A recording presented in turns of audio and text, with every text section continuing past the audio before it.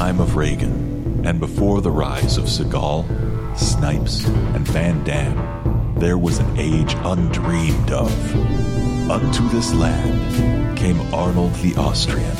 He was a barbarian, a demigod, a killer robot from the future, and he was destined to wear the crown of Hollywood upon a troubled brow. It is only his chroniclers, Mike Gillis and Casey Doran, who can tell you of his legend. This is his saga. Podcast de la Vista, baby.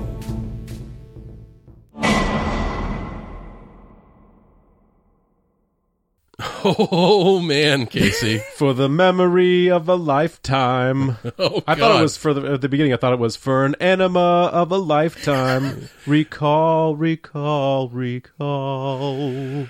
Oh, my God. It feels like my brain got an enema in a good way. It flushed out all the bad things and left nothing but light and joy. Oh, God. So, of course, folks, we are talking about the classic, the legendary Total Recall from the year 1990, directed by the legendary Dutch filmmaker Paul Verhoeven, who gave us RoboCop. He's like the master of squibs, this he is guy. Lord of squibs. Oh, yes. He gave us Starship Troopers. He got some Severed Limbs. You get some of those here. And Basic Instinct. And a screenplay by Ronald Shusett, Dan O'Bannon. These are the writers of Alien. Yes. Yeah. And then a later draft by Gary Goldman, who wrote Big Trouble in Little China. No kidding. Yeah. I did not know that. This is kind of amazing. Let's get right into introducing our guest. We have Mr. Sam Mulvey of the Ask an Atheist radio show with us. Hello. Yeah. Well, actually, Sam, we're not going to do a Total Recall. We're going to start talking about the Transformer movies from Michael Bay. Just because we decided we're only going to do terrible blockbuster. No. We've decided to make this as much like hell as possible. Is this not the first time you've had me watch a good movie? Yeah. This I think. might be. Yeah. This may be. This might be. That you come in, and we have to have you on for this, Sam. I remember the last time we were talking about RoboCop, you were beaming. Because I watched that, I literally, like, I remember loving that movie, and then it faded over time, and then I had that moment where I'm like, is it really as good as I remember? Are my childhood memories really that pristine? And I went and watched RoboCop again, and it was fucking better! It's better. I love that movie! It's like all the ugly shit in your head as an adult, it gets better. Yeah. Because you're like, oh, I see what they're doing. And that's a big part of Paul Verhoeven as a filmmaker, is that Paul Verhoeven is a guy who knows that a lot of his audience is dumb and is coming to it for like the violence and the boobs. And he's like, okay, I'll give you the violence and the boobs, but then under the cover of all that dumb, I'm going to sneak a smart movie in that's going to take shots at my own audience. Yeah. Yeah. And it's like under cover of dumb, this smart biting satire gets in there, and it's fucking wonderful. The worst of that is not this movie, though. I think the worst of that is Starship Troopers. Yeah. Oh, yes. Of Where course. everybody thought he was like, yeah, fascism is great, fascism is cool. It's like, have you seen the fucking thing? Yeah. It's like it's a lengthy Andy Kaufman routine that's Yeah. built around, can we get the audience to root for a Nazi? Yeah. Can I have Doogie Howser come out dressed like a Nazi and have everyone go, yeah! Because the music is blaring this like triumphant trumpets, and you're like, yeah, let's torture that slug thing that we pulled out of the cave that's obviously scared of us. And as someone who's read a lot of Robert Heinlein, he understood the source material because he hated the source material. Yeah. It was like he wanted to show you precisely what was wrong. That's an adaptation we need more of and more of these days. Speaking of an adaptation, this movie was an adaptation, not the first, but one of the early Philip K. Dick story into movies. This obviously after Blade Runner, but is it called We can remember it for you wholesale. Yeah. Yes. So I haven't read the original. I think it's about taking a trip. I don't know if it's about taking a trip to Mars specifically. No. I can only imagine that he had Arnold Schwarzenegger in mind while he wrote this. No. Some kind of speed-induced fever dream where he was able to see Austrian bodybuilder in the future. It looks like we've kind of walked into this question. No, Sam, we already know your history with Arnold Schwarzenegger. Yeah. So we got to just get right into it. If you had to sum up the plot of Total Recall in a paragraph or two, what is this movie all about? I don't know. Do you want the actual synopsis, or do you want the I assume you've seen this movie synopsis? I think we want the synopsis, I suppose. Let's go right into it. All right. Yeah, totally. Not Randy Quaid. Dennis Quaid. Dennis Quaid. Dennis Quaid. Or Douglas Quaid. Douglas Quaid. Dennis Quaid is the guy from Inner Space. I don't know. They just call him Quaid. It's Quaid. I will be referring to him as Quaid unless I'm referring to him as the other guy. He has a workaday job and an inexplicably onto him wife in Sharon Stone, and he's just obsessed with Mars, and he just wants to go to Mars. This is the future. There's a colony on Mars. You have your standard British Empire allegory happening. And then he's like, and there's a scene with him using a jackhammer with his buddy from New York. I don't know where this is, but he's clearly from New York. The exercise from this jackhammer clearly has, mileage will vary. Absolutely, yeah. He goes, well, and then he sees, and he's on the subway on his way to work, and he sees the commercial that I now want to make my ringtone. recall. Yeah, and it's great. And he's like, well, okay, maybe if I do that, you get the sense that he kind of, he's infatuated with Mars, but he kind of likes his life and kind of wants to get it out of his system. Yeah. So if he just takes 2 hours to get these memories implanted at this place called Recall, he can pretend that he's been to Mars. He could remember those things himself. I might be reading too much, but that was my sense of it. That's how I got it. Yeah. It's like, he's all like, okay, I'm clearly not going to get to go there for real, so I want to just burn this out. And I can go back to my weird construction job and my inexplicably hot wife. And, it is, it is Arnold, so yes. Maybe not inexplicably, but you get the sense that he's kind of a blue-collar, bottom of the totem pole kind of worker. Yeah. And his house is doesn't really give that impression. I'm guessing that his wife had some money in this backstory. Possibly, yeah. And, they start, so he goes in and he goes for the full secret agent package. I want to be a secret agent. I want to do these things. Da-da-da-da-da. They get, so he gets ready to get the implant in. And this is where the story becomes a little vague, and I'll get to that in a minute. And then, apparently, before the memories are implanted, he has is it a psychotic embolism? Is it schizoid embolism, which is a wonderful nonsense phrase. Yes, I love it. It sounds bad, though. It sounds super bad. Yeah, I don't know what it is, but it doesn't sound like something you want happening to you. It sounds like something pops in your head and you go crazy. Exactly. And I'm like, what's actually in his brain stream? Like, I don't get it. Like, whatever. And I said, but this is the thing. I don't care. Yeah. You get the point across. Something fucking bad is happening to his brain, and he gets in there and he's like, you blew my cover, and and there's this big scene where salesman guy McClane, oddly enough, goes, what did you guys do? You fucked it up. Da, da, da, da. And scientist lady slaps a nerd and says, we haven't even implanted the memories yet. Yeah. And McClane is like, fuck. Okay, we're dead. Wipe his memory, put him on a lime scooter. And then so they put him in a Johnny cab, and which are robotic cabs, and he just wakes up there and he's like, what's going on? And then robotic Don Knotts says, I don't know, you got in, and then he gets a message from himself with the iconic phrase that get your ass to Mars. And then he performs, there's self-nasal surgery. Yes. And then he's on Mars, and he's being chased by Michael Ironside. And the biggest problem with Michael Ironside is that his character names are never as cool as his name. No. His character name is Richter, which sounds, that's a pretty good action name, right? But if your name is Sam Mulvey, Richter sounds like a pretty good action name. Your name is Michael fucking Ironside. Yeah. That's your action name. I don't care what movie you're in. You are Michael Ironsides. And then, so he goes to Mars, and then he masquerades as a woman that explodes, and then he meets a woman who doesn't explode, and he falls into the Martian renegade plot, and he meets a bunch of mutated humans who can read your mind, and then he meets the woman of the show, who's not Sharon Stone, and then Melina, who I think is one of the best characters in the whole damn movie. Oh, she's great. And then Martian plot happens. Like, to describe the plot is to undersell this movie. Yeah. It's not the plot that makes this movie great. It's everything around the plot, and it's not so much the attention to detail. Like, we talk about movies that we love these days and modern movies, and it's all about so much attention to detail. This isn't about attention to detail. This is about pushing the fucking story forward. And it moves. And it moves fast. Yeah.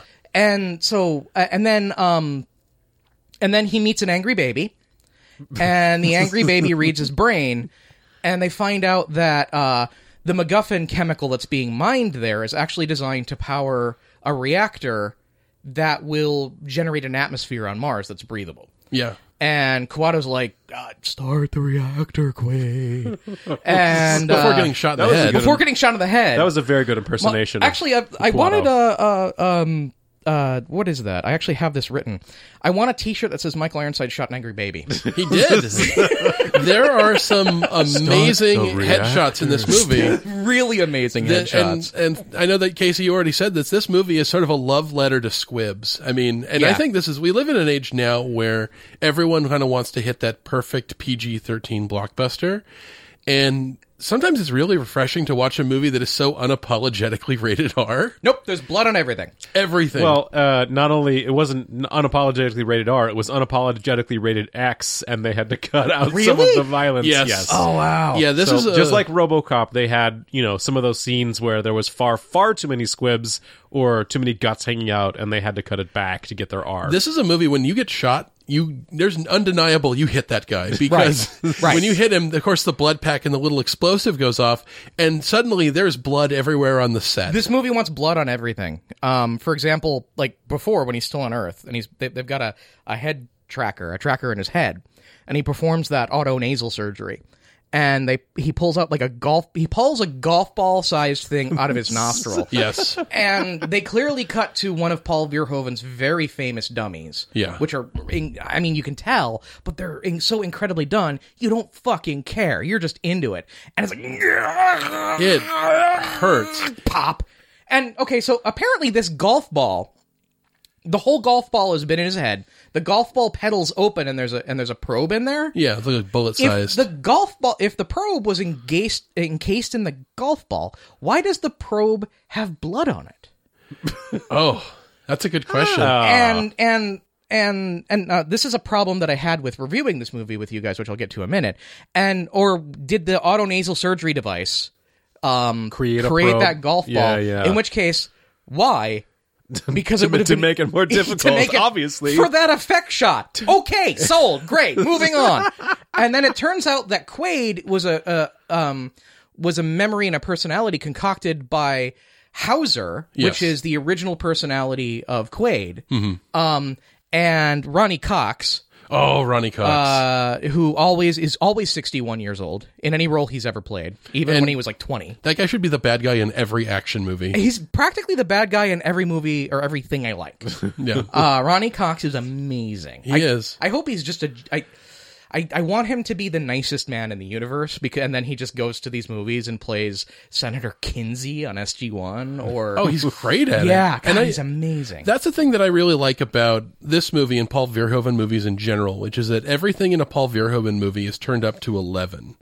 That everyone flies into anger faster. We get close-ups faster. Everyone has this little sheen of sweat on them. They're just a little bit shiny in this movie. And everyone's about 3 seconds away from either slapping someone or yelling at somebody. It's kind of like everyone did a bump of cocaine. I was going to say, I think they sprinkled PCP on the craft table. Yeah. It is. And it's, again, like you mentioned, when Quaid's memory implant goes batshit, and the salesman is pulled out of a sales meeting to deal with this shit, he screams at the scientist lady and calls her a dumb bitch. Yeah. And then the nerd guy goes, well, blah, blah, blah, and she just smacks him. Slaps him. It's like everyone is just on edge. Yeah. And then even when Arnold, he gets that message from the guy, and there's like, oh, there's a briefcase waiting for you outside before I disappear. And he goes down there, and this lady grabs the briefcase before him, and she fights with him over it. And she's like, I don't see your name on it. And he like, I need this. And he pulls it away, and she just goes, well, fuck you asshole. And that was one great bit of acting from Arnold in that case, is that he just turns around,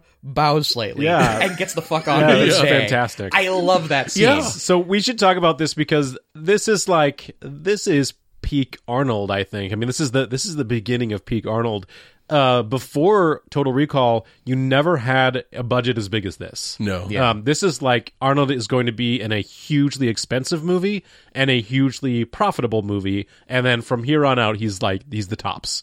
But also he's able to act. He's able to emote in ways that he hasn't really done before. So in the beginning, him playing Douglas Quaid, he's kind of like shy and vulnerable in a way that he just isn't in any other movie. Like except with Twins, perhaps. Mm-hmm. He just is convincingly this sort of put upon, like, blue collar guy who's clearly under the whip of his wife. Yeah. And he's just sort of like, okay, honey, like, we'll stop talking about Mars or whatever. But they have really good chemistry. They do have good chemistry. But the fact that Arnold can sell that shows how far he's came since, Conan. What was the last movie on Podcast La Vista you had me on for? Oh, that must have been the last Terminator movie. Yeah. Oh, no. Okay, sorry. I forgot about that one. The first one, I should say. Oh, was that's Hercules in New York. Yeah.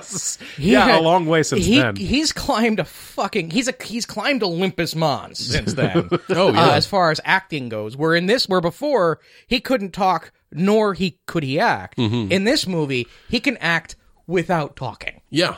Like, he's selling the Quaid character without being an action guy. Yes. He's actually acting.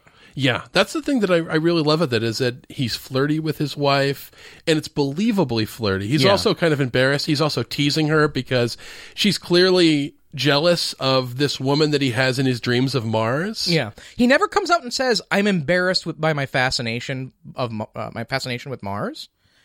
But it's really obvious that he's embarrassed. Yeah. Yeah. And the thing that I love, too, and this is the thing that I think elevates this movie completely, which is it never explicitly answers the question, is he a real secret agent under deep cover with repressed memories? Or is he living out a dream world of pretending to be a secret agent? And they hint many, many times the fact that it's is real. That it's a dream. Yeah. Because, like, say, for example, the salesman basically outlines everything that will happen by the end of the movie. That's true. He says, you'll kill the bad guy, you'll get the girl, and you'll save the whole planet. And he does all three. But that's the generic action plot. And this is a generic action plot. And then when movie. they go to implant it, the nerd tech guy goes, blue sky on Mars. Blue sky on Mars, yeah. Yeah. That's the biggest tell that, but they plant seeds that it's real, and they also plant seeds that, it's not real. Like, I think the biggest tell for I think Verhoeven himself is sort of like, well, I try to push it towards it being a dream, but keep it enough so that the audience can, because if it's just a dream, then the audience feels robbed, and so you have to sort of mine it to keep it available. He seems to say, like, that from the moment he is drugged. Yes. Like, right after he's drugged, then that's the beginning of it. But the thing is that we, as the audience, see things that aren't in Quaid's field. Like, we see the woman screaming on the telephone and the salesman being like, Bob, you gotta come in here. We see stuff that we shouldn't see if it's part of Quaid's story. right. Yeah. I really wanted to get this out of the way early, because this movie tries to, and this is sort of it would be a criticism of this movie if I cared about it at all. And I do not. Is that this is a movie that tries to sell itself as a did it actually happen thing, and a lot of people like me like to have that argument. It's a fun argument to have. I actually don't. But it like doesn't. But I think ultimately it doesn't really matter. No, it doesn't matter at all. I think the question is more important than having any kind of definitive answer, because the movie ends at precisely the moment that the movie in his head would have ended. Right. So you don't know where it's going to go. Either he's about to wake up, or he's going to stay in a coma forever, or, he's just a spy on Mars now. I mean, it's one of those three. And what I kind of love is that there's even a Vanilla Sky moment in the middle of the movie where the bad guys send the recall ad man in to sort of talk him down and says, you're having an embolism in a chair. You're still in recall, but you need to want to wake up, and you just have to take this pill. And Arnold, of course, is like, this is bullshit. You obviously work for the bad guy of the movie, Cohagen, and ends up shooting this guy in the head. Right.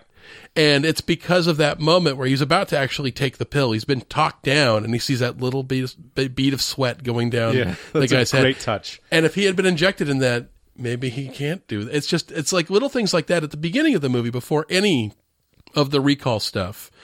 Is these bits where he talks about Mars to both his wife and a coworker. They always try to dissuade him. Oh no, don't go to there. They But the look afterwards, Yeah. the reaction afterwards is what gives it away. where it's a question: are they watching him for Cohagen? Are they watching a guy whose memory is erased to make sure that it takes, or are they just going, "Wow, that guy's acting like a weirdo"? Is he still going on about that? Right. And it's vague enough that it could be either one. I don't know that it's that vague. So, I mean, I get that people like having this conversation, but the movie doesn't work as a mind bender for me. I don't care. Like, the mind bending part is like the whole mind wiping and reprogramming part is central to the plot, and I love that part of it. It's central to the plot. But this isn't Inception for me. This is something completely different. And I prefer this. And so I decided when I was young and I saw this movie in 1991, and I decided then, and now that I've watched the movie again, I'm recommitting to this position. Everything in that movie happened. Okay, Yeah. that's kind of where I'm at too. It's fine. Yeah. It's totally fine. And I think that not just of our desire to want it to be real as opposed to a dream, I think that there's enough stuff that's thrown into it to... the bead of sweat, I think, is probably the one thing. It's pretty telling because if he was a projection that was going into the dream as like an automated system to talk him down, he wouldn't have been nervous. Right. Because he's totally cool up until that moment where he says, why don't I just shoot you in the head? He says, well, you'll get trapped here. You won't have a guide to take you back. Right. And he's incredibly calm, and it seems more annoyed by a gun pointed at him than scared. So it seems plausible. And that is the one scene in the movie where Arnold has any kind of ambivalence about whether this is true or not. Because he seems to, and this is the thing I think that is kind of refreshing, he just goes, okay, I can clearly see and feel and touch and taste all this stuff. I'm going to assume that it's all real. And I'm going to go forward as if it's real. And for a what is it again? Something embolism? For a Schizoid embolism. It's a remarkably consistent hallucination. Yes. It is. I have a little experience with hallucinations, and mine are never that consistent. What I kind of love too, and this gets back into the sort of the world building of Paul Verhoeven, is it is an asshole world that we live in. I love the bit when they're like hooking him into the machine, and he says, "Oh, is this your first trip?" That sales the tech guy who gets slapped later, he's like, "Don't worry, we hardly ever fuck up around here." Or my favorite, I want to show you this graph that riding in a shuttle is way more dangerous than getting in Recall. And they show you the death rates, and it's very clear that the number in both columns is nowhere near zero. Yes. I love that touch. The world sucks. Yeah. I kind of love that. It's sort of given that the world is shit, and we all just kind of live in it, and we're desensitized to it. Like when he's watching that news footage of Mars at the beginning of the movie, you get to see like rebels getting put down. They're getting like machine gunned on camera on this news footage, and they're all just eating his breakfast. I mean, everyone is so desensitized. Well, there's like this seems just like lawlessness is just like ubiquitous. But really, their sort of future of these warring corporations or blocks, I guess, the northern and southern blocks, or the the southern blocks. That's why they need apparently space-based laser platforms is to have a deterrent against the southern bloc. Yeah. Which who knows what that is? But that's less frightening to me than the USA Today being the newspaper of record. Yeah, that was pretty terrifying. We really are in the darkest timeline there. Is this our future? Well, that's a question. I'm not like in this movie. I think the idea to have nothing organic in the scenes was definitely intentional because most of the movie takes place on Mars, and even on Earth, it's sort of this future concrete city everywhere. Yeah, and so that always left me with a question: am I looking at an apocalyptic afterworld or merely Southern California? A little column A. Yeah. Like that was one question that was never answered, which I kind of like that it wasn't answered. Yeah. You have no idea, like, you get the sense that this universe is fairly autocratic and horrible, but it's never explicitly stated, and they just this is the world as it is. take it or leave. I tend to look at it probably more that it's like Mega City 1 and Mega City 2. Like, Okay. they didn't even say what city they live in. It's just a huge ass city, and it's just city all around you. I suspect that they dropped a few hints here and there that it was actually New York. The fact that that people maybe. are gunning down I mean, rebels. the subway, you would assume with the subway, but then again... The Yeah. subway, the Times Square, the pared down Times Square looking area, Right. the names of some of the hotels. Yeah. It's like, that's future New York? Wow, okay. The desensitized to outright violence and murders on news footage, to me, says everything about the society. Mm-hmm. That when the guy also knocks the camera out of the cameraman's face, get that the fuck out of here. One, they don't care about profanity on the news, and they don't care about somebody getting squibbed to shit with a machine gun. And that to me says that people are kind of cool with the government doing this. All right, so are we going to talk about Bullet Magnet Guy?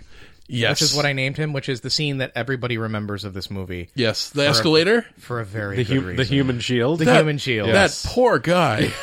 I went into this movie thinking that bullet magnet guy was like one of the agents and he shot the agent and then used no, that was just some guy shopping for noodles. He gets used as a body shield twice. Yeah. He is like more whole than man at the end of that. So wait a And- minute. I think everyone talks about the bullet shield guy because obviously it goes on longer than it really should, and then it keeps happening. Bullets keep coming out. But he gets to the top of he gets to the top of the escalator, and Richter keep running, and I think they step over one of their own dead guys, and there's an insert shot of like a boot going over it and like a ketchup packet sound going. Yeah. So that's how brutal it is. Paul Verhoeven's like, this would be a funny thing if I add in this guy's chest being stepped on after it's had like 3 bullets aerating his torso. I think that scene goes on for precisely the correct amount of time. Yeah, Verhoeven is always like, you know what? We could add another 10 seconds to this. Yeah. And it's always just wonderful. Yeah. And I think it's the same thing the way I kind of feel about CGI and then going back and watching old movies, also seeing PG-13 movies, going back and watching, which is that like, oh God, this is way more jarring than I'm used to. And it like heightens the feeling of watching, like practical stunts and watching people like getting their arms ripped off. People, like when he karate chops that one guy in the face at the beginning, when Harry, his coworker, take him aside, go, you shouldn't have gone to recall. You shouldn't have gone to recall. I was trying to keep you safe by sending you away from there.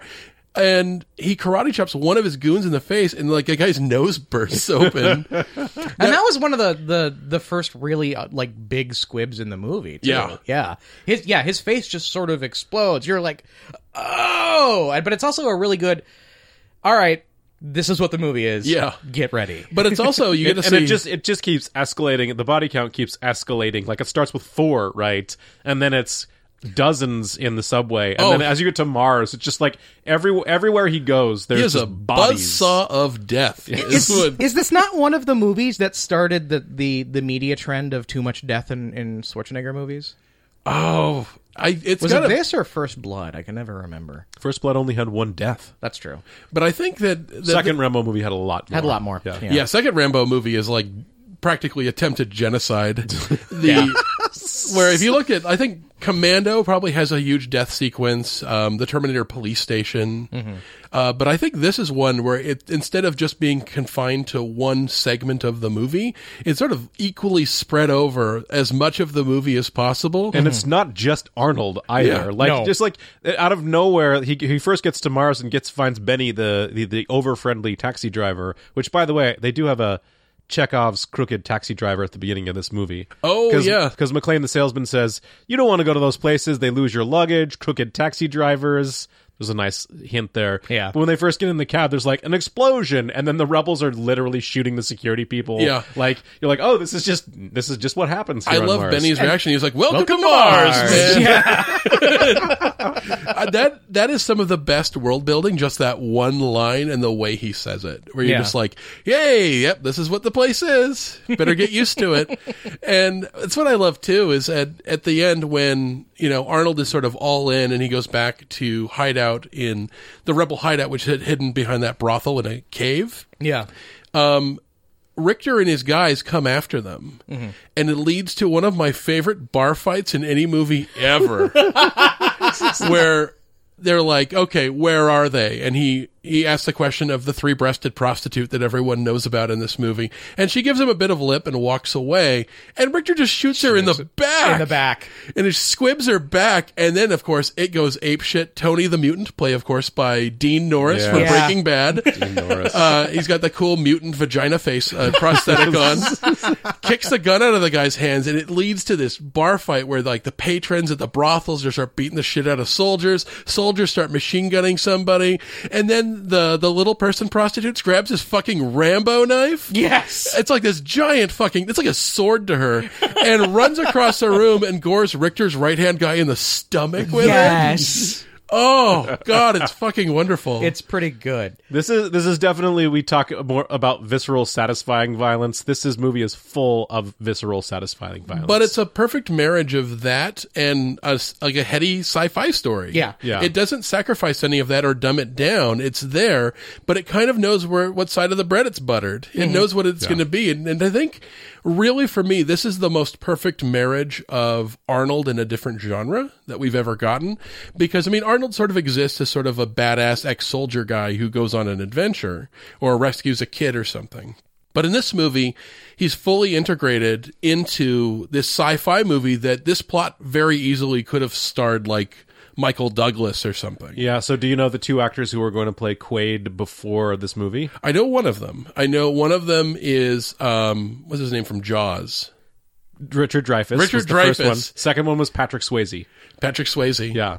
So you roll that around in your head and you think, well, like, I guess you could see that it'd be a very different kind of movie. It'd be a very different movie. Because it wouldn't have been Paul Verhoeven directing it, for one. No. And it wouldn't have been over the top and bloody and, like, that's clearly in that absurd. later draft that Gary Goldman did. Yeah. When Arnold came on board. Yeah. The thing that I read too was that Verhoeven came on board because Arnold sought him out. So I want to talk about this because this might actually be the first movie where Arnold became a deal maker in his own right.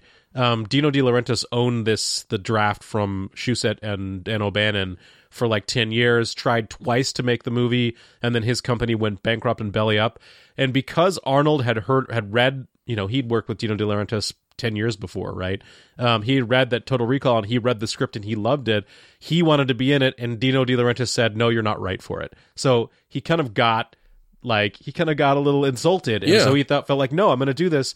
When he heard that Dino De Laurentiis had scrapped the project, and it was up for, he basically convinced the Carolco guys, Myro Kassar and Andrew Vajna, whatever, the two Carolco guys, to buy it.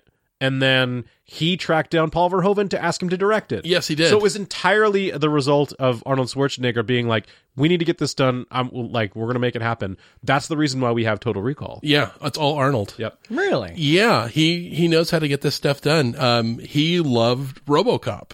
Yeah. And he says, Really? I want to be in a movie like RoboCop. Nice. And I want to get the RoboCop guy. And he got some serious RoboCop He violence. got a lot of RoboCop Yeah, he in this did. movie. Yeah, I say this is like, I kind of wrote in my notes that when I wanted to like dismiss the is it a dream, is it real, because I feel like it actually takes away from just the essential wonderful nature of this movie. It I don't know. It feels like less of a cool movie when people make that the main question of the movie. I don't know. I don't want it to be a question. This is fucking amazing.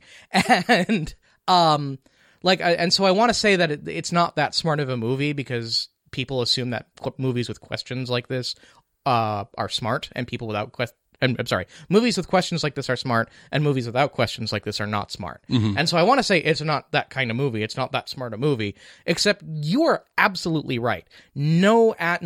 This movie hides none of its moving science fiction parts. This is it's an action movie, it's an Arnold movie, but it's still an incredibly high-functioning and effective science fiction movie. Yeah, and I think it's one of the places, again, the Arnold sort of absurd macho bullshit kind of creation, that character that he's played in all of these big-budget movies up until this point, it comes into this fully formed, not changed, and Paul Verhoeven, more than any director I've ever seen, understands how to use Arnold really well. Yeah, and since we're in sort of that era of the movie, there's these little touches that really make the world building of science fiction really stand out.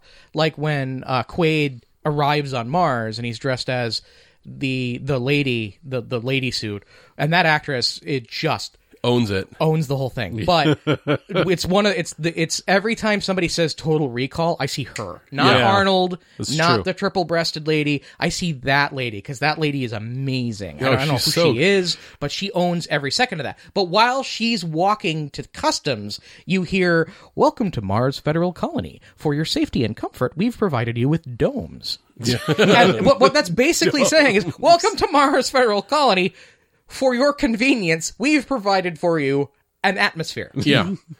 You're welcome. Yeah. It says something like, "Don't touch the glass." Yeah. And I'm like, wait a minute. How sturdy is this? So, welcome to Mars. Try not to die. Everyone who's seen the trailer is probably, because this is the first shot they actually show is the exploding head coming off of Arnold Schwarzenegger, which is a great effect. I love that effect. So watching it as an adult now, I'm in the middle of that scene and I'm enjoying it, and then out steps Gul Dukat. Yes. Because Mark Alamo is on there as like the captain of the Martian Guard or whatever, and I'm like, Gul Dukat shows up in this movie. He doesn't have a very big role, unfortunately. No. He gets to butt heads with Richter. Yes. Yeah. Richter does They're all connected. Richter basically does nothing but butt heads with every single person that he interacts with. Richter has zero friends except for his Kirk Douglas-y sidekick. Yeah.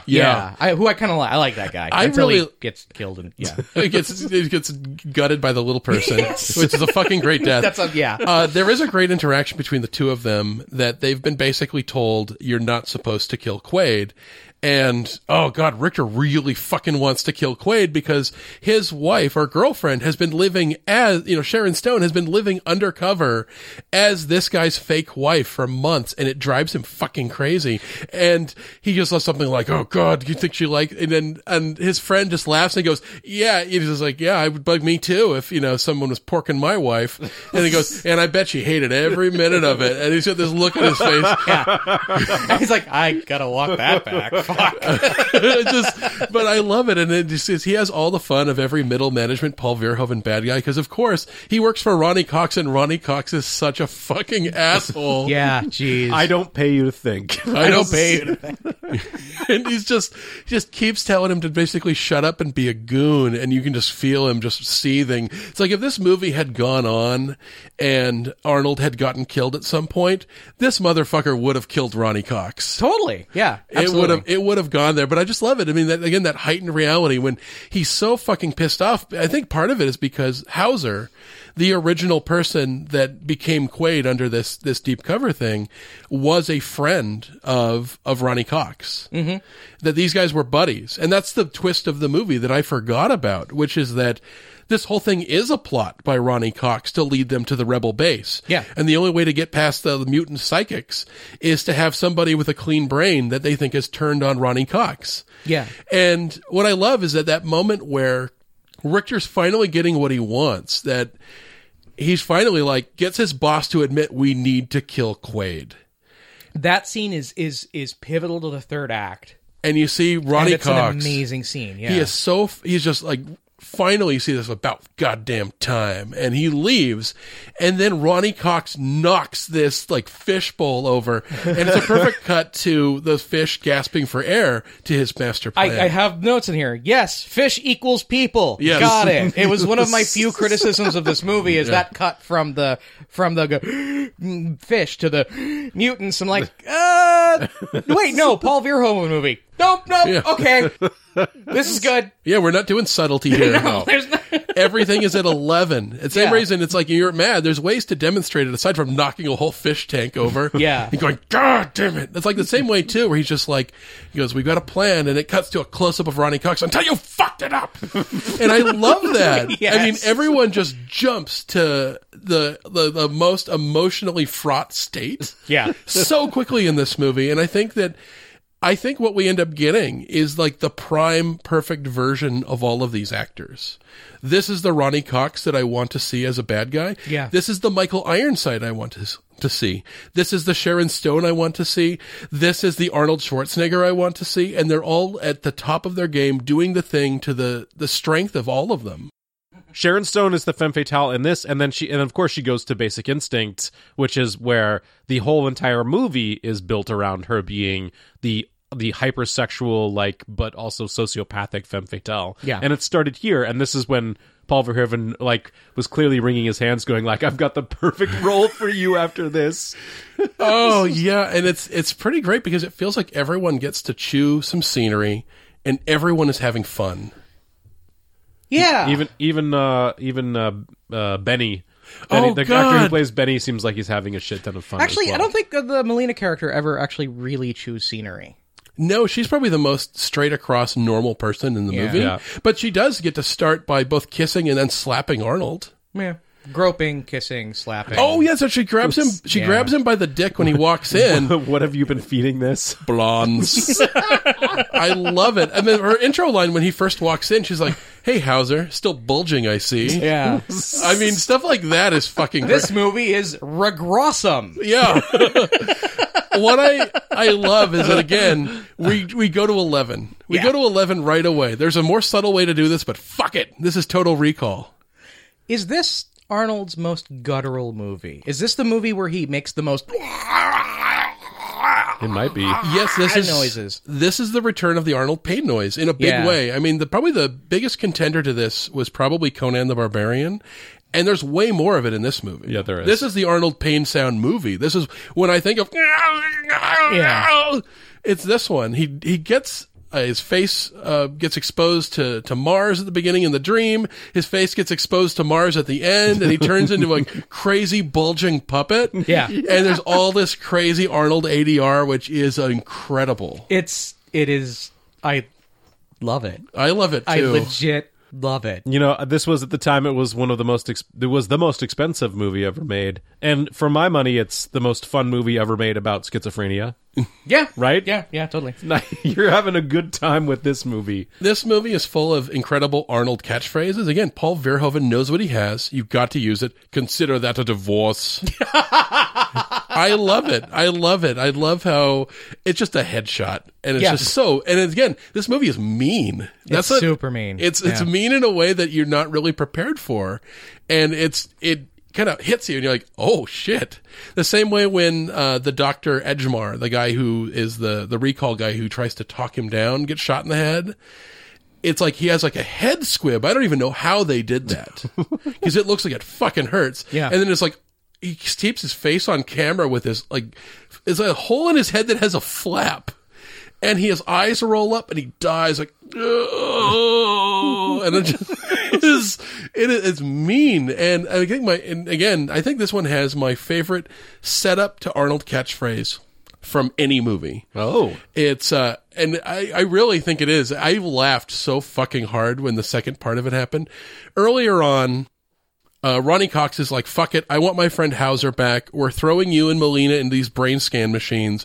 We're going to revert Arnold back into Hauser. He's my asshole, sociopathic friend.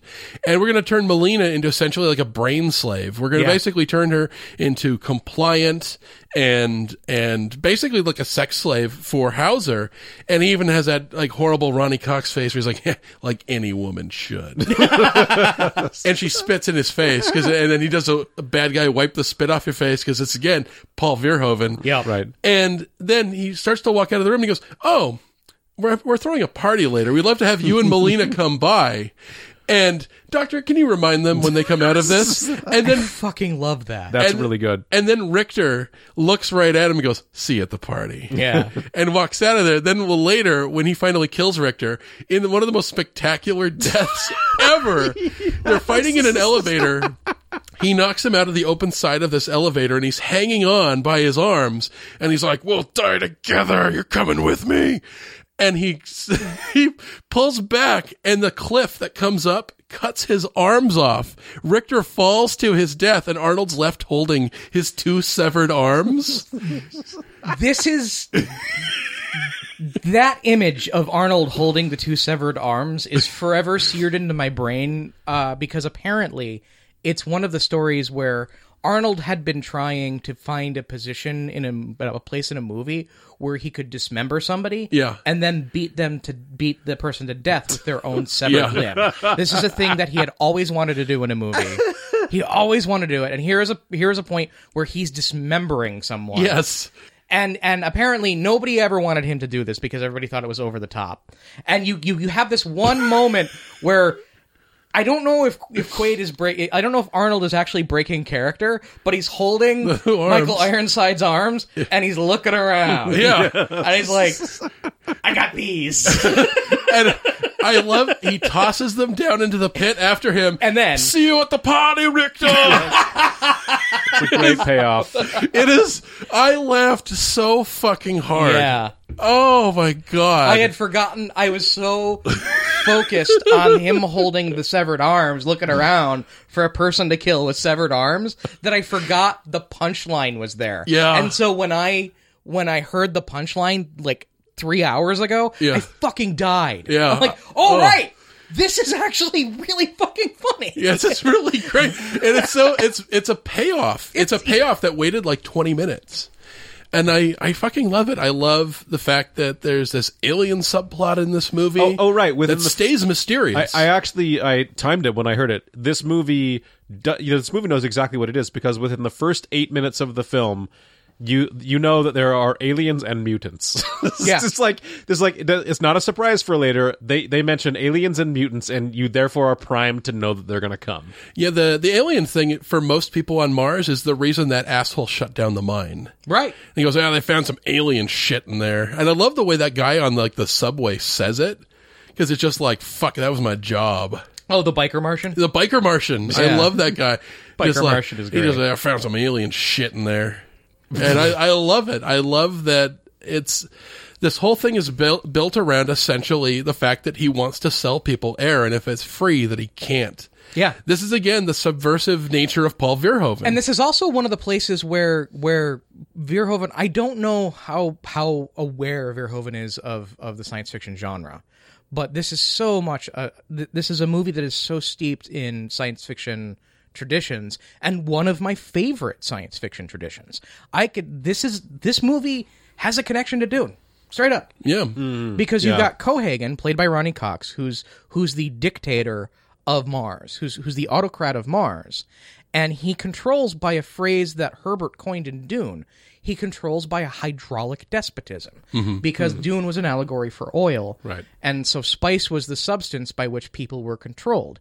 On Mars, air is the substance by which people are controlled. Sure. But what he actually wants, it's the same thing. Like in Dune, everybody needs water, but spice is the substance of hydraulic despotism.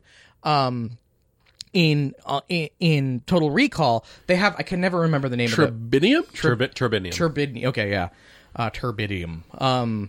So iridium. Made-upium. Made-upium. Yeah. MacGuffinium. Unobtainium. Yeah. Yeah. So that's the substance that gives him power, is that substance. And air is the substance by which he controls the population. It's Exactly. a hydraulic despotism movie. And that is so Interesting. science fiction. That's ridiculously science fiction. And it's all there, but it's weird. For all the things in this movie that aren't subtle, Yeah. the political stuff is surprisingly subtle. In a non-Verhoeven movie, all of the action would come to a screeching halt in order to hit you over the head with this premise. In this movie, the premise is ever present, and the action never stops. I love it. Yeah. The sets are incredible in this movie. Everyone is clearly having a blast in this movie. Literally, sometimes. People are getting shot out of windows. It has some of my favorite Arnold neck breaks of any movie ever, including one that you guys are professional wrestling fans. That there's a move called the DDT. Arnold does a neck break that starts out like that move where you have somebody in like a reverse headlock, and then he just lifts their whole body by their head, and then somewhere a Foley artist breaks some celery. A lot of neck breaking in this movie, He like actually. steps on Harry's neck, and he goes. Yeah. Well, there's a lot of my favorite action movie trope. There's a lot of defenestration in this Yes. movie. There's a lot of broken glass in this movie in general. Oh. They must have, I don't know how many tons of sugar glass they probably blew up in the last 5 minutes of this movie, but So like all of it. It's like if there was one thing while this movie was being made that you couldn't get anywhere for any other production, it's sugar glass and squibs. Because Total Recall was using all of them. Wow. So Paul Verhoeven may have used like Hawaii's entire sugar cane production for this one film. He needed a guy like Cohagen to run the place. Yeah. Jeez. Fuck him. Corn syrup is the hydraulic despotism on the set of Total Recall. Oh, but that's the thing of stuff I love is, again, you have a... Oh, God, I actually listed it in my notes. See you at the party, Richter! Yeah. I actually have it just in quotes in my notes. No, nothing around it. Yeah. There it is. It is the best Arnold death line. Yeah. It is my favorite. Oh, And actually, but one of my favorites is not this scene. Oh. It's a different scene. It's when Benny finally it's Benny's final attack in the drill. Oh, yes. Yeah. And he's got like a tank drill. Arnold manages to find a hand drill that looks like a minigun because Yes. Arnold will never not have a minigun. And so he's like, oh, I'm going to get the pilot. And where the fuck are you? Screw you! Oh, yeah. He drills the dude to death. And I love it. It's the wrong vowels for that kind of line. It's complete in English. It's the completely wrong vowels. That's not the death line. I love it. Chocolate pudding. That doesn't sound right. But it's my favorite Arnold hate death line. Oh, yeah. He's literally hate fucking somebody to death with a drill. Yeah. And he goes, screw you! Oh, I love and you it. actually hear his voice do the... That's a detail a lot of people would forget, is giving that drill some heft. I mean, this is going to be a drill that it takes Arnold to lift. Yes! This thing, and he pulls it out, and it's just soaked in blood. Well, Yeah. they pay off him. He's working those jackhammers for 6 weeks. Yeah. That's how they true. pay off the jackhammer skills. He finally used them. Oh, yeah, I love it. There was one of my favorite bits, too. I listened to an interview a while back on a podcast I really enjoy called I Was There Too, hosted by a guy named Matt Gorley. I highly recommend it, where he talked to the guy who played McClane, the sales rep for Recall in this movie. And he said, wow, you're one of the few people who has survived a Schwarzenegger death grip. And he was asked about that, and he said, Arnold was not hurting me, but if I had tried to get away, I wouldn't have been able to. So there's some strength in those hands.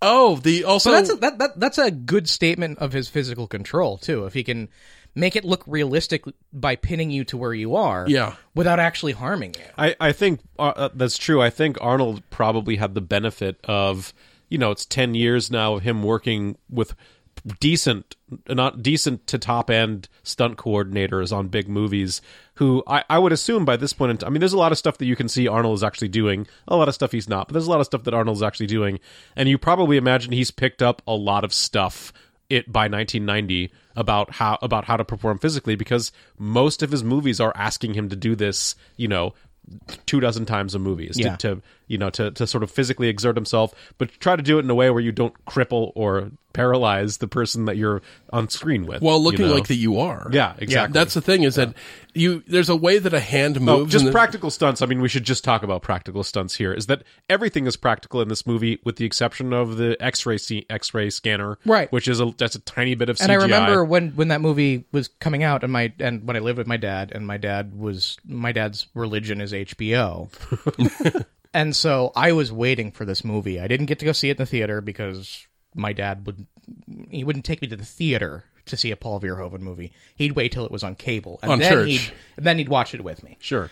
And so that happens, and they go, look at these amazing digital effects that we did for this one scene in this movie. Apparently, it's all practical effects. All of the matte shots and all that stuff are all practical.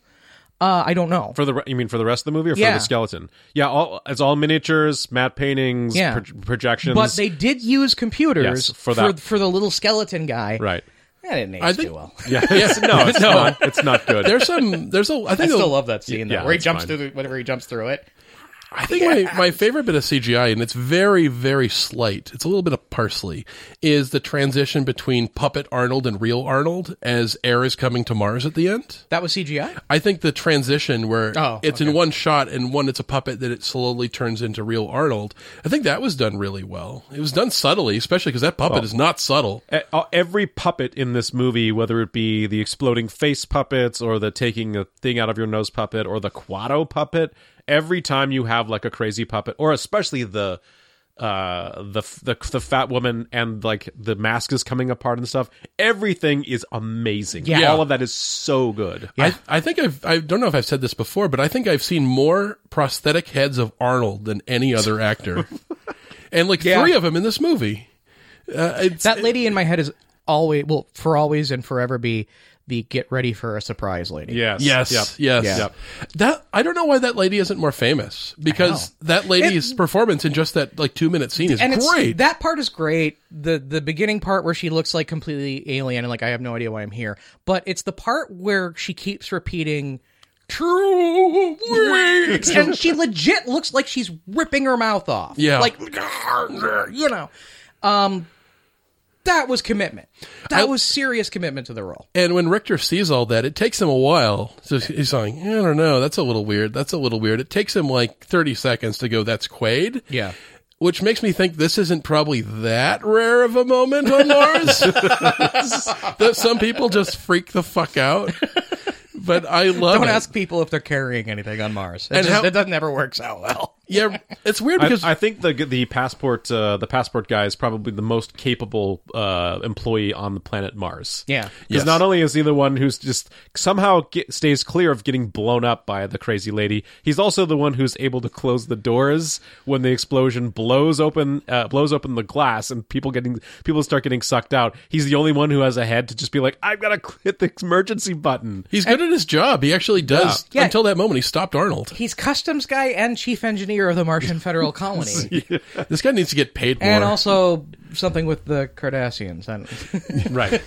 It's that guy, right? Yes. Yeah. No, the stamp guy, the visa stamp guy is just the guy who was like, oh, how long will your stay? That guy, different than Mark Alamo. I am not as deeply versed in Star Trek as you guys are. No, and you also wouldn't be able to like recognize Mark Alamo out of makeup. You can by his voice, yes, but when he's got all that the spoon head on and whatever, it's hard to recognize. Yeah, he's the guy with like the beret who's like talking to him about, yeah, we haven't seen him, not since you let him go, and he's just like, Richter's just about to smack him before shit starts going down.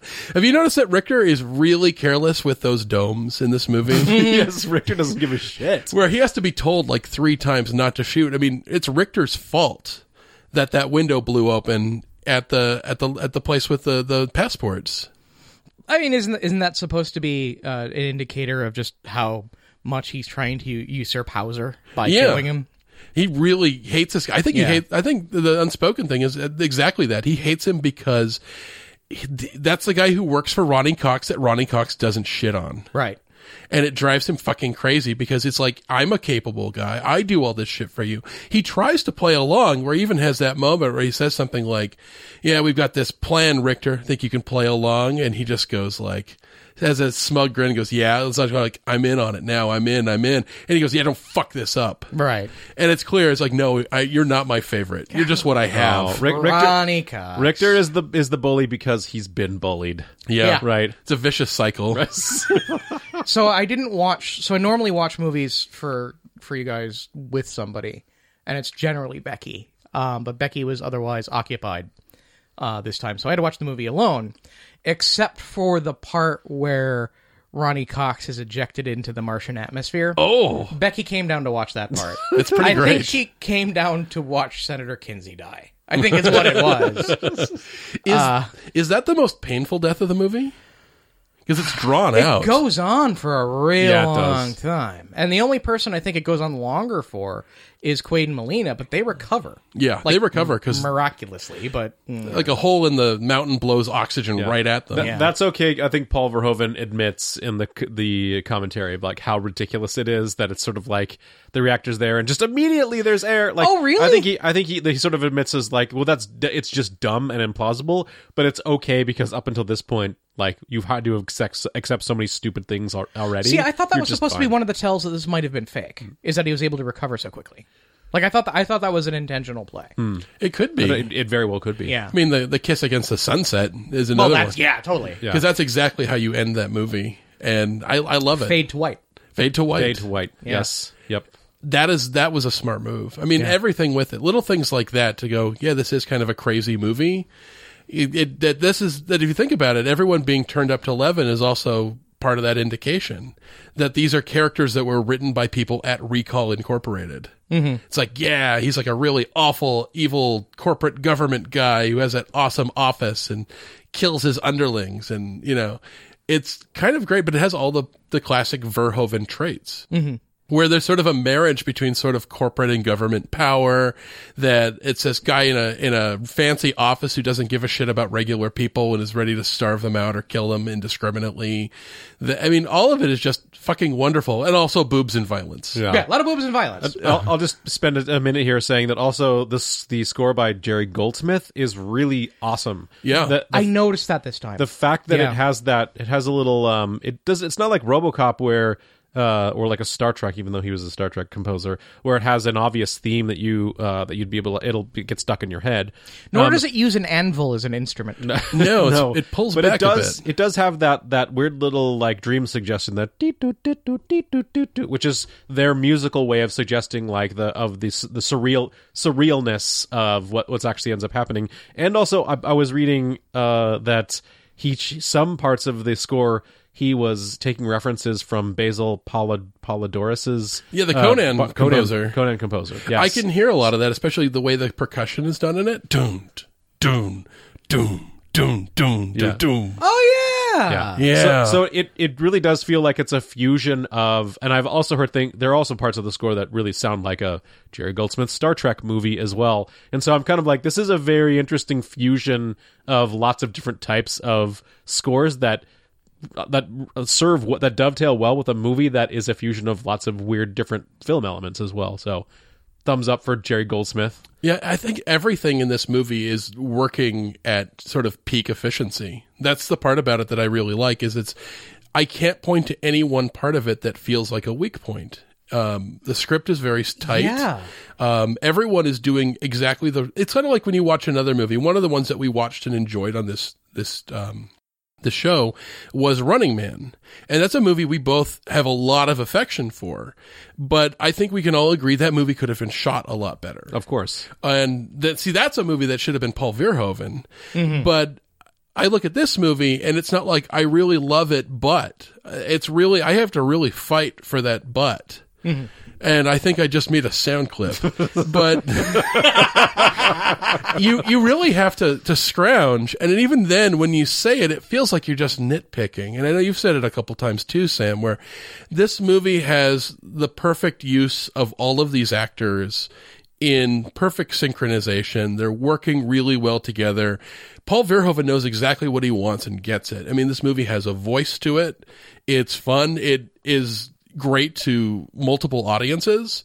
I mean, so somebody who wants a dumb action film gets a dumb action film. Somebody wants a smart sci-fi gets a smart sci-fi. Yeah. He actually wrapped the violence of an action movie into the immersiveness of the universe in which the movie takes place. Yeah. Exactly. Which is it sounds strange, but it's executed so well, and you're buying into this world as you're watching it. Exactly. That's a big part of the world building. It sounds like you are answering one of our first two questions. Yeah, which is this a great movie? I think, Mike, you've already fairly well sold if this is a great movie. So, Sam, is this, in your mind, is Total Recall a great movie? A good movie, I guess. Well, so you guys have trained me poorly. Okay. Because I sit down with my laptop and I do a running dialogue with myself as I'm watching the movie. Sure.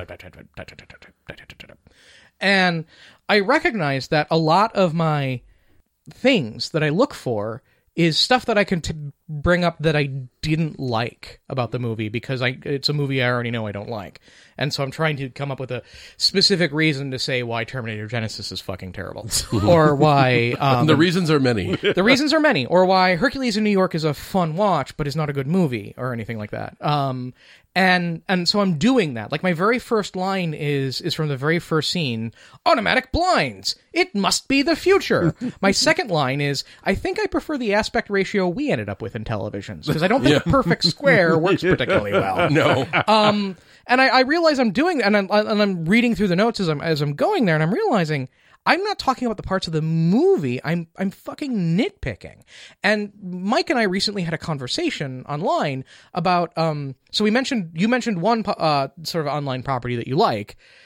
We bonded over online property that I loathe. We bond over a shared hatred on the internet. Yes, we do. Which is a rare occurrence these days. And that's CinemaSins. Yeah, they're awful. I fucking hate CinemaSins. Yeah. And I'm watching this and I'm realizing that I'm kind of doing a little bit of CinemaSins a little bit, where I see something I don't like and I write it down and I'm going to mention it later.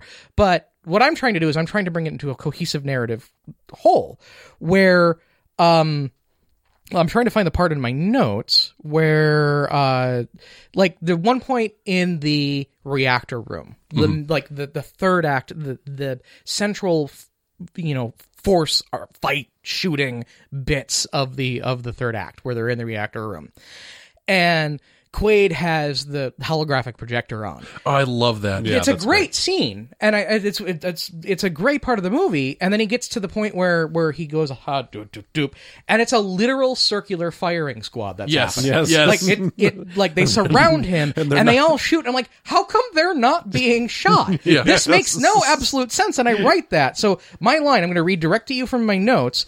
It was a literal circular firing squad. Why isn't everyone dead? Second line, answer, so Quaid can make a quip and shoot them. Yes. Fucking duh. Yeah. That's literally with the fucking. It's in my notes. And I was like, wait, that's a logical flaw in the movie, but it has an immediate comedic payoff. Exactly. Which makes it hold together, followed by and that's a fake payoff. Yeah. The real payoff is where he starts laughing and goes, ha ha ha ha, you think this is the real Quaid? It is. I love that. I fucking love that. I love that. And so, I was looking for holes in this movie, and the funny thing, and like, subconsciously, because I was getting ready for my usual movie process, and I approach this like a usual movie, but then I look at my notes, is every time, like, in like 4 points in my notes, I make a complaint, and then I immediately follow up with why that complaint actually doesn't make sense in context. Yeah. Like everything that felt like a gap was covered up by something better. It's got a payoff coming. Everything has a payoff. And for an action movie, that's the one thing you got to do. Yeah. And not only that, it pays off as the comedic parts of the action pay off, the comical clownish violence. The action parts of the movie actually pay off as an action movie. It's realistic violence. It's very clear fighting. You know what is happening. And it's all physically acted very well. And I think I've already made it very clear it works as a very immersive science fiction movie. Mm-hmm. This is a great movie. It's in my top 10. It's wonderful. It was in my top 10 before I watched it again. This is and when I found out you guys, like, when I found out you guys were doing Podcast La Vista, I wanted to call dibs on Total Recall. I didn't want to push, but this was the movie I wanted to do. You had dibs, Sam. You had dibs. This is the most requested movie for sure that we've had. Really? Sure. Yes. Okay. Yep. So Casey. Yeah, no, for me, I now have to go change the bio on our Podcast La Vista already page. Did for you. Oh, did you? You asked me to. It's thank you, Mike, for doing that. Total Recall is my favorite Arnold movie. For all of the reasons that we talked about, and the only thing that I'll put as a point, which is on it to further what I said before, is this is the sort of the marking point for where Arnold Schwarzenegger, being the indomitable, like, box office, like, unicorn, who's just, everything he's doing is gold, everything he's touching is working great, he's bringing in demographics of people who normally wouldn't go see an action movie, especially like a violent action movie, are coming, including like me, like 10-year-olds who this is the first Arnold movie I saw in the theater for sure. I was way too young to see this movie I saw it. I just had a dad who liked science fiction, so of course he'd go buy a ticket for me. So I definitely saw this one in the theater, and it, like, I have to echo what you said, Sam. It is a marriage of this great sci-fi story inside of an action movie. They all work well together, and what I can say about it now, like 30 years after the fact, 20 years after the fact, how many years is it? It's almost 30. Almost 30 years after the fact is everything about the effects stand up, and there isn't really much that feels dated. Also, because it's a Paul Verhoeven movie, so it's okay that people are calling each other a dumb bitch all the time.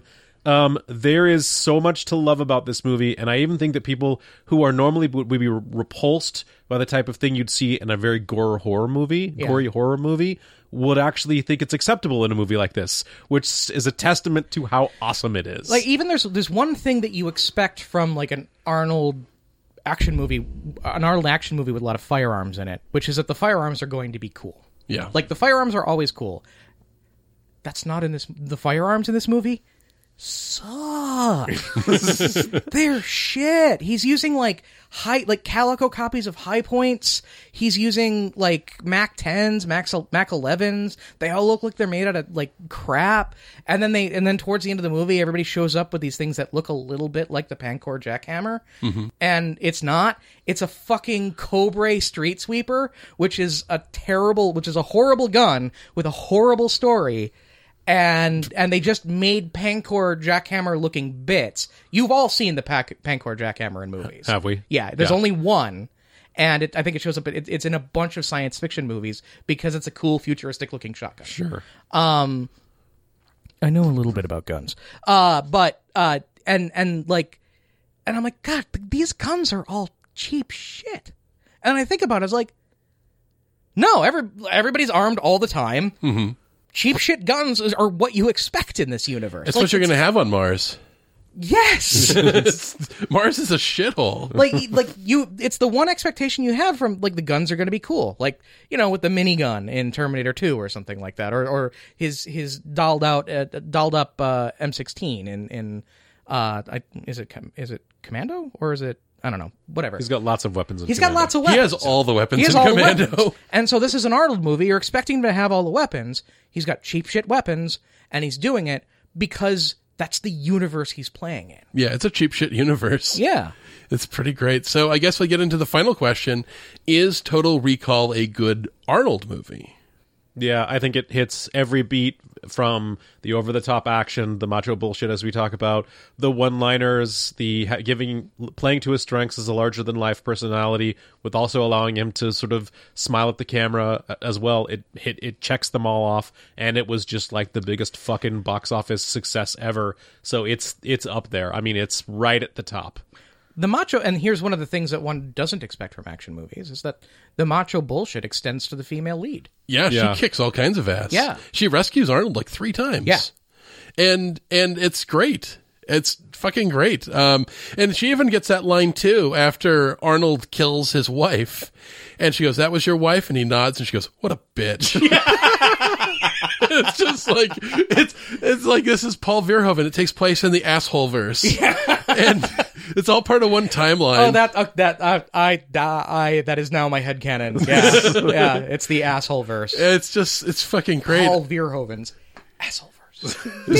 So Sam, is Total Recall a good Arnold movie? I think it's the Arnold movie. Like, I don't know, like, I can think of movies that are more Arnold, but this defined, as you said earlier, this elevated Arnold from yet another action star to basically the guy. You know, this was, and I didn't realize how much Arnold had to do behind the scenes to make this movie happen. Yeah. This is a great Arnold movie. This is the one you put in a time capsule. This one? Yep. That's kind of where I'm going too, is I was thinking, okay, if I only have one movie to hand somebody who's never seen Schwarzenegger in anything, it's hard for me to come up with a better option than Total Recall. I think this may be the perfect Arnold movie. This is threatening the supremacy of my favorite Arnold movie, which is Commando. This is going to be, if we get around to ranking these things, this will be a difficult decision for me. But I mean, this is second era Arnold. Yes. Yeah. This is 90s Arnold, and that was 80s Arnold, where this, I think, is one of the most perfect uses of Arnold, where this is a great example. Before Arnold elevates a middling or bad movie, and now Arnold enhances a really good movie. Yeah. I think this is a really great example of somebody who knows what their actor can do and doesn't just want to play the hits, also want to make him stretch a little bit. Yeah. And for me, this movie, I had trouble when you first started selling me on Arnold Schwarzenegger and Podcast La Vista.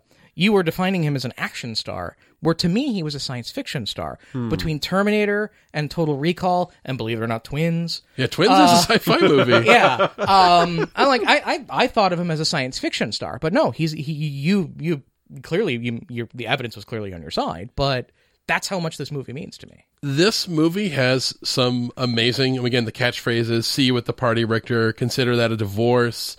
It has one of my favorite Arnold deaths where he is locked into the brain rapey machine and they're about to turn him back into Hauser, and he rips the arm restraint out of the machine, like exposing this bolt, and he stabs a dude in the neck with it. And then he kills another dude by taking like a pipe and jamming it through his nostril and out the back of his head. I mean, and all the while he's got catchphrases and awesome lines, and he's just such a fucking badass, and the movie knows how to make him fit. We said this with End of Days, that you don't really know how to fit Arnold in this movie because it feels like such a poor fit. Which is like, why is there a rocket launcher in this movie? Answer, Arnold Schwarzenegger. Right. And, but this one, it feels so seamless. It feels like this may be one of the greatest Arnold movies. It's definitely on the Arnold, Mount Rushmore. I have a hard time. Top 2, top 3, maybe even the top one for me. I mean, that's a hard thing for me to admit. I've invested so much into saying Commando and banging the drum for Commando that this movie is fucking awesome, and Commando has got its work really, really laid out for it if it wants to top this. Yeah. Very nice. So, Mr. Sam Mulvey from Ask an Atheist radio show, thank you for joining us. If folks want to find out what you're working on and where to find it online, where should they look? Well, I'm still technically hosting Ask an Atheist, but I'm usually only hosting Ask an Atheist like 1 month, like 2 weeks out of a month at this point. Where I'm really spending a lot of my time right now is I'm building out KTQA LP, which is my radio station. And you can find that at ktqa.org. It's a small project I'm working on. It's been a dream of mine, to own a radio, or to run a radio station. I don't own it. The nonprofit owns it, but I run it.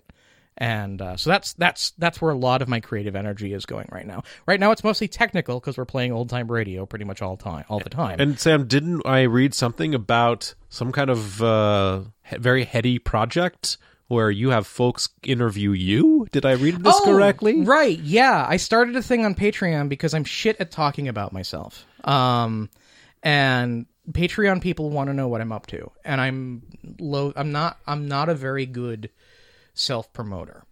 And so what I decided to do was to have people on to interview me.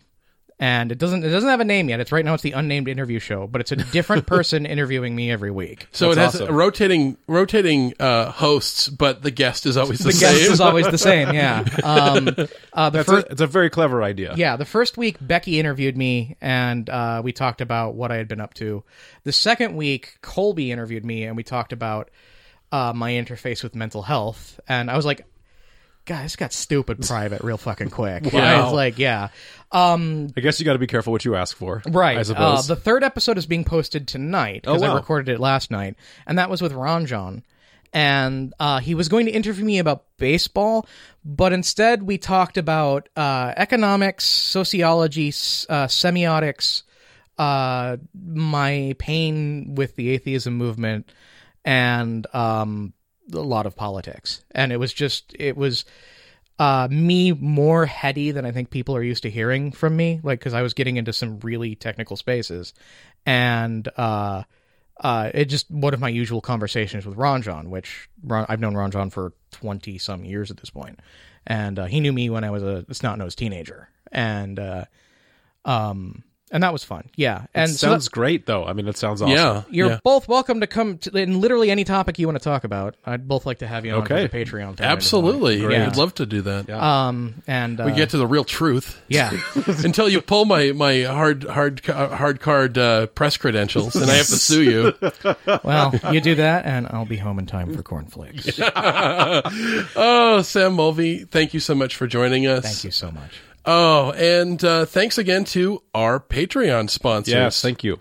So, episode sponsors, we have 5 of them this month. Margaret King, Larry Brunswick, Tim Batson, Zuri Russell, and Sterling Taylor. Thank you guys so much. If you want to become an episode sponsor, you can check us out on our Patreon page, which is patreon.com/Radio versus the Martians, or check the link on podcastalavistababy.com. Otherwise, we'll catch you guys next month.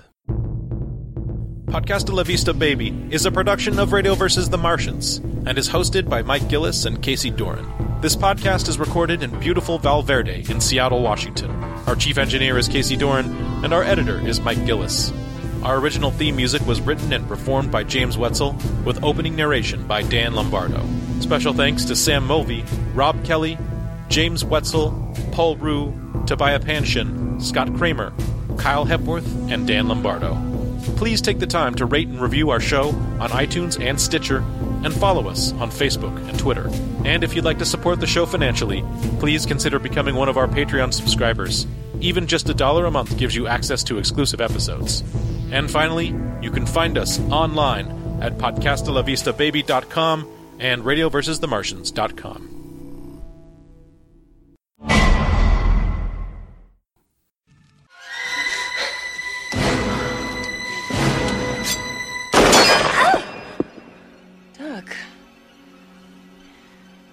Honey, you wouldn't hurt me, would you, sweetheart?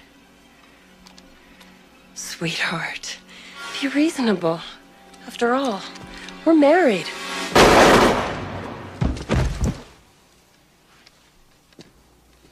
Consider that a divorce. That was your wife? What a bitch.